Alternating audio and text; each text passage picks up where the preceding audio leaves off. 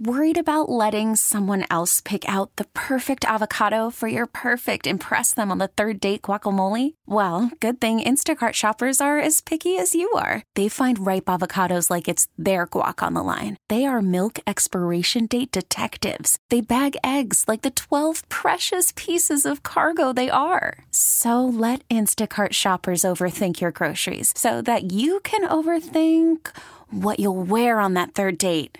Download the Instacart app to get free delivery on your first 3 orders while supplies last. Minimum $10 per order. Additional terms apply.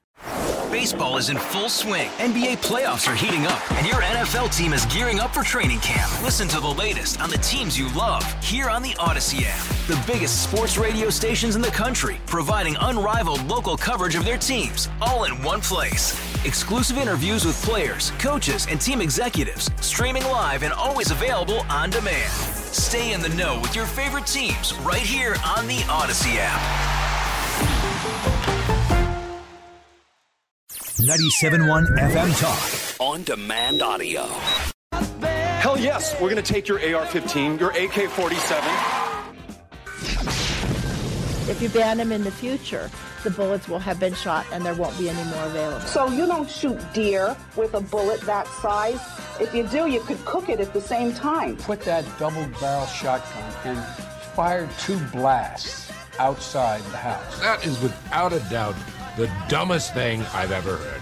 This is 2A Tuesday, brought to you by the Range St. Louis West. Well, there is a reason we do this segment weekly, because particularly since Joe Biden took office, there have been constant attempts to undermine your Second Amendment rights, particularly the words that say shall not be infringed.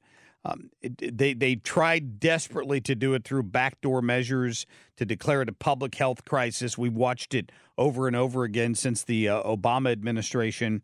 And this latest one caught my eye because our friends at Empower Oversight are the ones that have done the legwork on this and listened to some whistleblowers talking about the DOJ looking to ban the private sales of firearms. We have Tristan Leavitt on the phone with us this morning, president of Empower Oversight, Whistleblowers and Research. And Tristan, welcome in. Thanks so much for having me, Marc. Yeah, it's good to have you on here. So first of all, I guess let's start from the beginning here. How did you learn about this? Where do these whistleblowers come from, and why have we not heard of this before?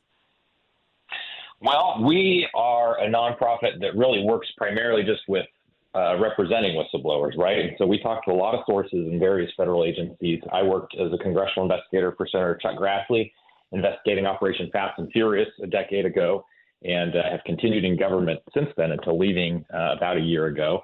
And so we're in touch with a lot of different whistleblowers in various parts of government, and only some of them choose to come forward at times, like the IRS whistleblowers in the Hunter Biden case that we're representing. But many times people just want to be able to share information and get it out there and not have their identities be identified.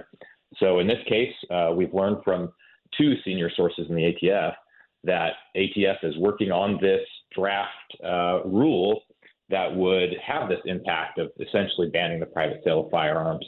And to those who've been watching the progress in this area, it probably doesn't come as a surprise, right? After 2 years ago, the Congress passed the Bipartisan Safer Communities Act. And so last year, President Biden told the world, right, that, he issued an executive order and said he basically wanted to not only make all background checks universal, but that they want to do everything that they could to try and stop individuals from being able to transfer firearms without going through all these onerous processes. And so this is, again, not a surprise, but it's deeply disappointing to realize that, right now there is a 1,300 plus page document. We know exactly which attorney in ATF's general counsel's office is drafting it. And we know that he's doing this at the direction of the White House, because this is exactly the sort of move they want to make in an election year, thinking that it helps them. Amazing. I mean, it's amazing to me when you look at this. So in other words, we talk about this banning the private sale of firearms.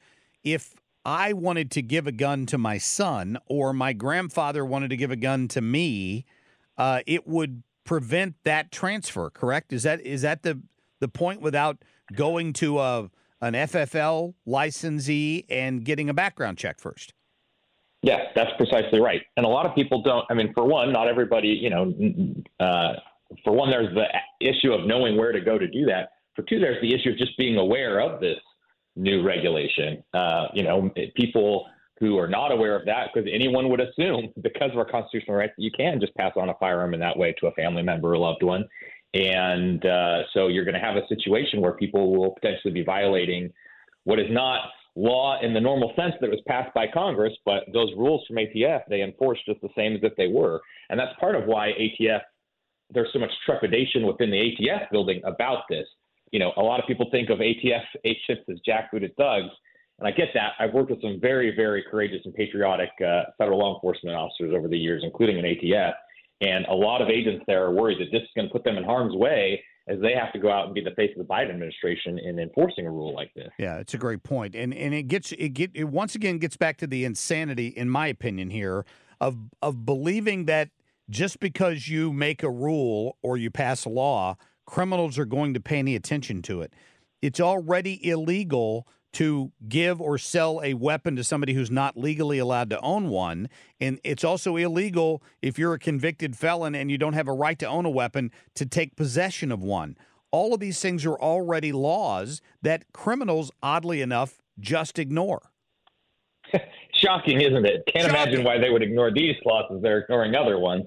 What's also troubling about this, though, is that Congress specifically has legislated on issues in this area before. After the Gun Control Act of 1968 was passed, a lot of ATF's early actions really built up this resistance to and fear about their actions. And so in 1986, Congress passed an additional law that specifically said that ATF's regulatory authority only includes those who are engaged in the business of selling firearms. And it specifically says it shall not include a person who makes occasional sales, exchanges, or purchases of firearms for enhancing their personal collection or a hobby.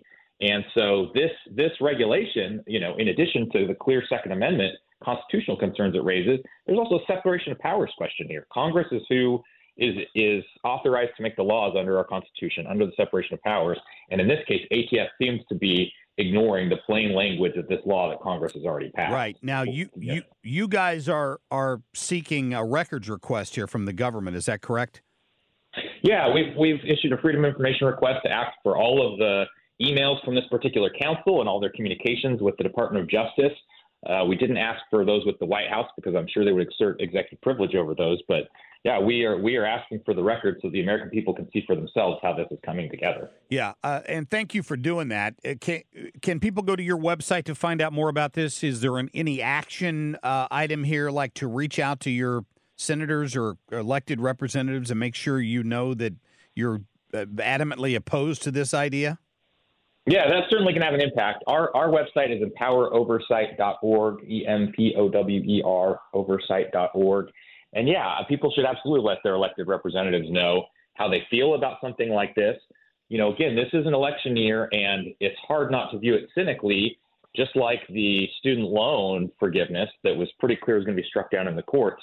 The Biden administration, I would guess, seems to be gambling on the fact that this either will not be struck down until after Election Day, in which case they have favor with those voters that support this, or even if it is struck down, that this will motivate their base to get out there in the polls this November and, again, vote for members of Congress or, vote in the presidential election to help keep in place or put in place Supreme Court justices that would support this kind of thing. So speaking up about this and also just being active politically is definitely a very appropriate response. Yeah, that is very true. Tristan Leavitt, president of Empower Oversight, I appreciate your time today. Thank you. Thanks so much for having me. Absolutely. Thank goodness somebody's out there keeping an eye on that, for sure. And if we hear any more information on it, we're going to bring it to you right here. Get more at 971talk.com. All-star closer Kenley Jansen, we have a question. What's the best podcast of all time? Baseball isn't boring, baby. I'm Rob Bradford, and every single day I'm sitting down with the biggest names to show you this great game is the greatest game. It's my podcast. It's my passion. It's a cause I started more than 2 years ago and is now the most prolific national daily baseball pod there is. Another fact, so jump aboard the BIB Express. Follow and listen to Baseball Isn't Boring, presented by Wasabi Hot Cloud Storage on the free Odyssey app or wherever you get your podcasts.